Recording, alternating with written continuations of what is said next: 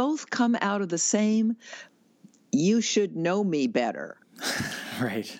The you should be a mind reader, which none of us are, A. B, when we try, we usually do it very badly. And it's very passive aggressive.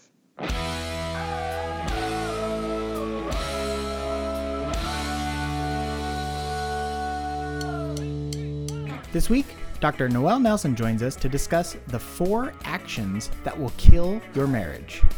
She discusses why these are so powerful and what you and your spouse can do about it. Join us to learn how to solve these issues. Stay tuned. Underneath the lights, I never wanna give it back. Hi, I'm going to keep this short. If you're new to the podcast, welcome. You should know that we have a website, hitchedmag.com, with thousands of articles, our complete podcast archive with over 500 episodes, a free weekly newsletter, and more. If you like this podcast, please leave a rating or review to help encourage others to join. And without further ado, enjoy. We're on top of the world tonight.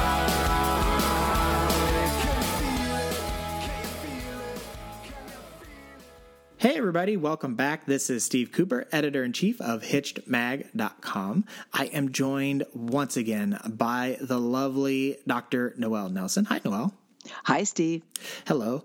Noelle, aside from being brilliant, is a clinical psychologist, a consultant, a popular speaker in the U.S. and abroad, and is the author of over a dozen best-selling books, including The Longevity Secret, How to Live Happy, Healthy, and Vibrant into Your 70s, 80s, 90s, and Beyond, and also, one very appropriate for these times, I Survived COVID-19, What Now?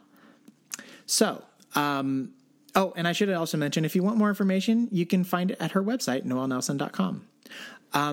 Okay, so this week, we're going to talk about 4 guaranteed marriage killers and what to do about them. Reading this, marriage killers sounds awful, and the fact that you added the language of guaranteed makes it seem even worse. So let's dive in. What is the first of these guaranteed marriage killers? The first is keeping a scorecard. As in, you forgot my mother's birthday. Yeah? Well, you forgot that Uncle Harry hates Christmas sweaters. Mm-hmm. I mean, it's really obvious what a keeping score card phenomenon is.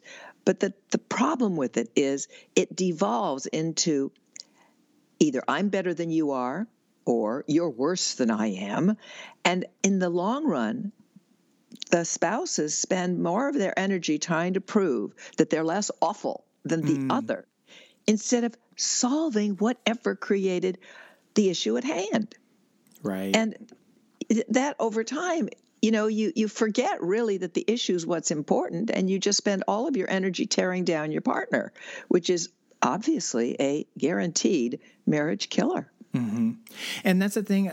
I've said this multiple times on this podcast, but I do think sometimes that couples forget that they're on the same team. Oh, yes. That they're not trying to fight against each other or prove the other person wrong, but you're both hopefully trying to go towards the same goal. And you might not have the same vision of that, but you should be looking down the road in the same direction. I think the word that you use that's so important that we do tend to forget is a common goal. In other words, obviously, you're two unique individuals. Mm-hmm. Therefore, inevitably, you're going to have different perspectives on stuff. But the goal is usually to be happy. Mm-hmm. I mean, if we look at the long term, it's to be happy together. Right. So if keeping score is a guaranteed marriage killer, what is a solution or multiple solutions available? Well, the most obvious, Steve, is to actually deal with whatever the issue is individually, right? Mm-hmm. So let's say that somebody overspends, okay? Mm-hmm. It may be a recurring problem, but whether it is or not, the idea isn't to keep score. That's useless. The idea is to say, okay, we have a budget issue here. Can we talk about it? Mm-hmm. And to do what you and I and countless others have spoken to umpteen times, which is communicate. Right. Right? Instead of kind of storing it like a squirrel, nuts for winter. Mm-hmm. Yay, I have something else on you. That's just so childish, and even children don't necessarily do it that much. But it's truly killing. And the solution is obviously to talk about whatever the issue is. If you need outside help, see a counselor, talk to whoever that wonderful friend is that gives you sound advice, whatever you need to do. But do not be a squirrel and store up awful nuts. You mentioned this earlier, but you only have so much energy to put into stuff. And to the point that you made earlier, if you're putting your energy into trying to combat your spouse with the scorecard, you aren't going to be spending that on the solution part of things, of how to resolve whatever disagreement you might have. So if it's spending, or you mentioned, that forgetting that Uncle so-and-so doesn't like certain types of sweaters, those are problems that have solutions and answers to them. Yes. But if all you're trying to do is come up with how your spouse also did something wrong, then you'll never get there. So it seems obvious that keeping score or not keeping score would be an obvious solution to that. Is the second marriage killer as obvious? It is, but let me come back to the scorecard just for a second. Mm-hmm. There is a wonderful scorecard to keep, which is how many beautiful ways your partner appreciated you in the last day, week, month, year. So it's racking up the good points, not the negative points. That's right.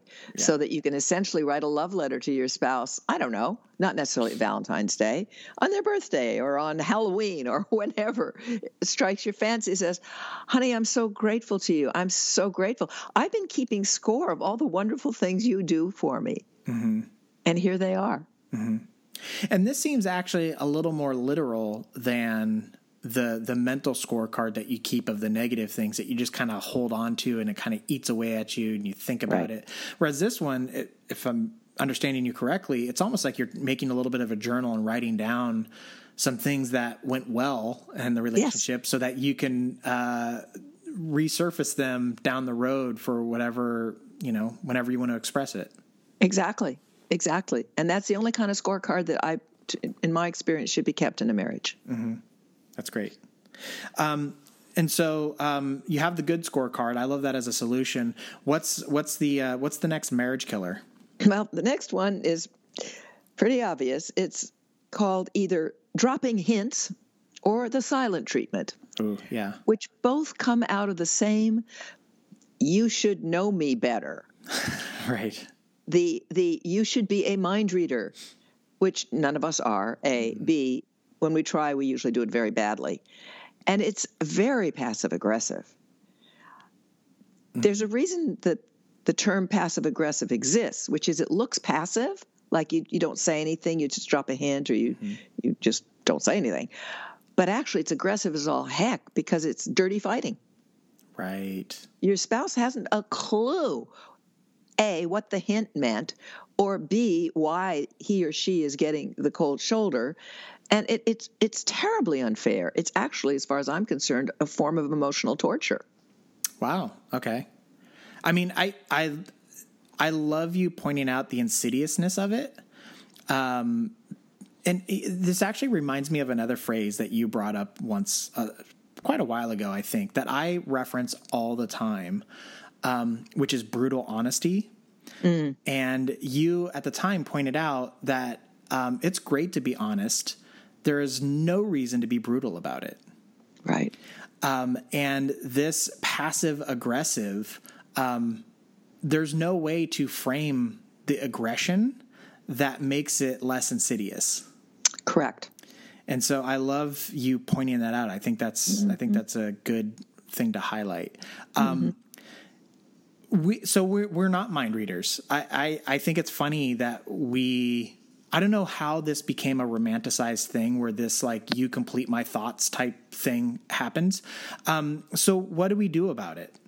What we do about it is pretty darned obvious, which is instead of expecting, wanting your partner to mind read you is just ask for the bloody thing.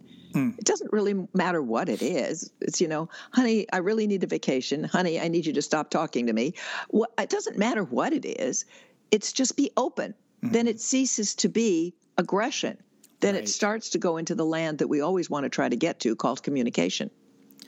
Right. And I think the other thing about this is another thing we've talked about in the past about communication is when you have regular open dialogue, the statement of, hey, I have something to talk to you about becomes less threatening than when you never communicate with each other. And so when you tell people what you want, what you need on a regular basis in that non-aggressive manner, it becomes easier and easier and easier over time. It's a groove that becomes well-worn and smooth and easy to travel, as opposed to you only speak up when, something bad has happened, or if you really desperately need something, and then everything becomes like a bigger issue than it needs to be. So, right. Just plainly expressing yourself, like, hey, would you mind turning that down? Or, hey, would you mind turning, whatever. Yeah. I think it's great. And it's the little things. It really is the little things. Mm-hmm. It's being willing to, instead of, just shutting up about it, so to speak, is be willing to say, honey, I really am not enjoying this paper napkin thing. Would you mind if we invested in a few cloth napkins? I mean, it's not world shaking, but can I give you a real world example really quick? Sure. That happened yesterday. So, Jess and I, my wife, we have two different sinks in our bathroom. And so she has her sink and I have my sink. And she has her toothbrush and I have my toothbrush. We share the same toothpaste, but the sinks are probably like 5-6 feet apart on like opposite sides of the bathroom.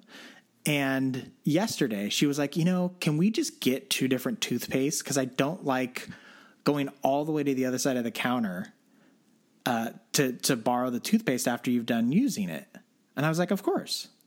Right. And like that simple thing. And then like this morning, already she was just praising the decision as like, I'm so glad we got two toothpastes, right? And it's like a $2 solution or whatever. It was like the easiest thing ever, but it was like this little frustration, to your point, the little things that can like add up, and no longer would she be upset with me, even though it wasn't like a me problem, about like having the toothpaste on my side of the sink. Right. Or counter. Right. And it was much more effective for her to say simply, I don't like reaching all the way over. Can we just get two tubes? Than to say, drop a hint at you. It would be like, toothpaste again. Right. Exactly. It is the quintessential, like, small, stupid little thing that will like grate at the relationship. Yep. So it seems like that one is that's done. I'm seeing a pattern here with like communication. So this is great. Oh, sure. So as I was just talking about like openly expressing yourself and all that stuff, are all feelings and desires good to express to your mate?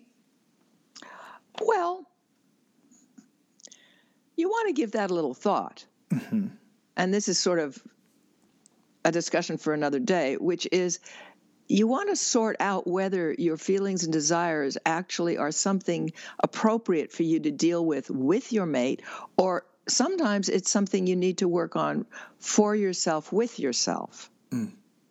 So it's not this, I can't give a pat answer on that. Mm-hmm. We could do a podcast on it. Mm-hmm. But it's, if you have a self-esteem issue and you don't feel very worthy, it's not necessarily going to resolve things for you to say to your mate, I need you to tell me how wonderful I am more often. Mm-hmm.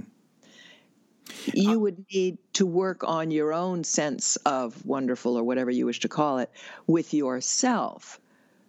Mm-hmm. So that if there is something to be done with your mate, it's something realistic within the union, if you will. Yeah. Are there certain feelings and desires that might be marriage killers that you should avoid? One is coming up in the next section. Which would be? Which would be playing the I'm leaving game. Emotional blackmail. Got it. Okay. Right? And that would be a desire that, if we frame it that way, Steve, if you really and truly are no longer comfortable, happy, fulfilled within the relationship, the answer is not to say, I'm leaving. The answer is to say, we need to talk. Okay. Because before you get to go to the I'm leaving part, there has to be an understanding of what that's about. Right. So the one that I'm talking about is more the emotional blackmail, which is, I don't know, yeah, in the midst of cooking, whatever, oil got spilled on the range, and he or she just does not seem to notice it, doesn't care, doesn't want to clean it up, and the other one announces, "I'm leaving. I can't handle crap like this." Mm-hmm.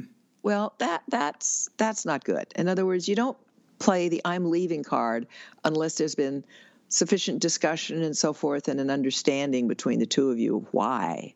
Right. And I would assume that that type of the emotional blackmail would also go into other types of threats made on the relationship. I'm not going to put up with this any longer kind of stuff. Oh, absolutely. Absolutely. Yeah. And so it's instead of being able to say, I feel like you're distant from me sometimes. If instead you say, I'm sorry, I can't be married to someone who's distant to me all the time. I'm leaving. Mm-hmm. So it's a huge difference in how you come at whatever the issue is. So it seems like this one is more about declarative statements as opposed to opening up of a dialogue about why you're making such statements. Right. It's called do not pull the I'm leaving card unless you're ready to put your feet out the door. Mm-hmm. Just don't. It's an inappropriate way of coming at anything within a marriage. And the problem people don't realize is that sometimes you go, I'm leaving, and the other one finally goes, fine, so go.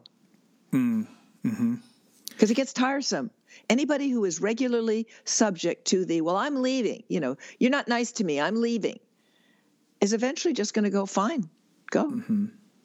Or I would even say that the threats, so not even saying I'm leaving, but if you keep doing this, I'm going to leave. Right. Those are also, that gets back to what we were talking about before, which is, kind of passive aggressive, but of course it is kind of just aggressive. Yeah. But again, it's refusing to deal with the issue at hand. And that is the common theme between all these marriage killers. Right. Okay. And so the solution to this one is what? Just don't do it. Don't do it unless you mean it. Okay. In other words, if you really and truly have come to the end of your rope and you guys have had discussion and maybe you've already had counseling and everything else and something was the absolute last straw, fine. But have your bags packed and be gone. And when you say don't do it unless you mean it, you also then added you've gone to counseling, you've had Correct. Open conversations and communication. Correct. So this isn't a don't do it if you mean it. If you haven't done any other steps, this is don't do it if Correct. you mean it. If you've really got at the end of your rope and you've gone through all the other steps Correct. and there is no way else. Correct. And then Correct. you are essentially killing the marriage. Yes. And you have to be willing to do that. Right. And no marriage should be killed on a whim. Right. Excellent. Was there anything else that I skipped over or missed in these marriage killers that we need to discuss? The only one that we might consider briefly is, and it sort of goes into the into previous discussion, which is blaming your partner for how you feel. Okay. Which is, kind of flows through the others, which is if you're feeling unhappy, dissatisfied, unfulfilled, etc., it may have something to do with your partner, but it may not. Mm-hmm. But the bottom line is don't blame them for it. Right. Try to work it through. Right. First with yourself, as we mentioned before, and then as necessary is like Jess did, is, could we get 2 toothpaste? Mm-hmm. And if they are exacerbating a particular feeling that you're having, then you just have that conversation with them, but you don't put all of it on them. Exactly. Right. Exactly. Yeah. Okay. That would be about it. Yeah. Okay. This is fantastic. Well, this was a nice tight one, so we will wrap this up. So thank you so much for your time, Noelle. Thank you, Steve. And before you go, I want to remind you that you have been listening to Dr. Noelle Nelson, a clinical psychologist, a consultant, a popular speaker in the U.S. and abroad, and author of over a dozen best-selling books.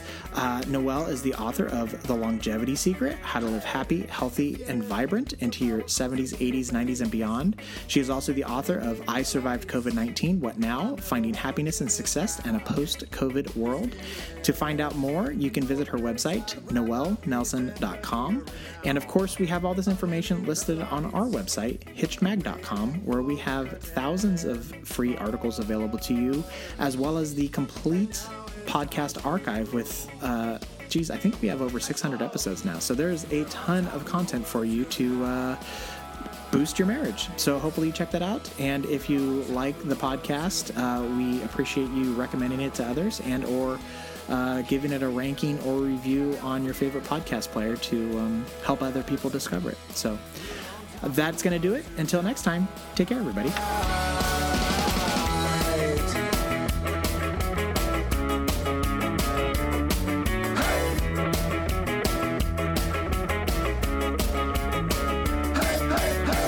Are you ready? We look into each other's eyes. We know that it's showtime. Clear our heads of all our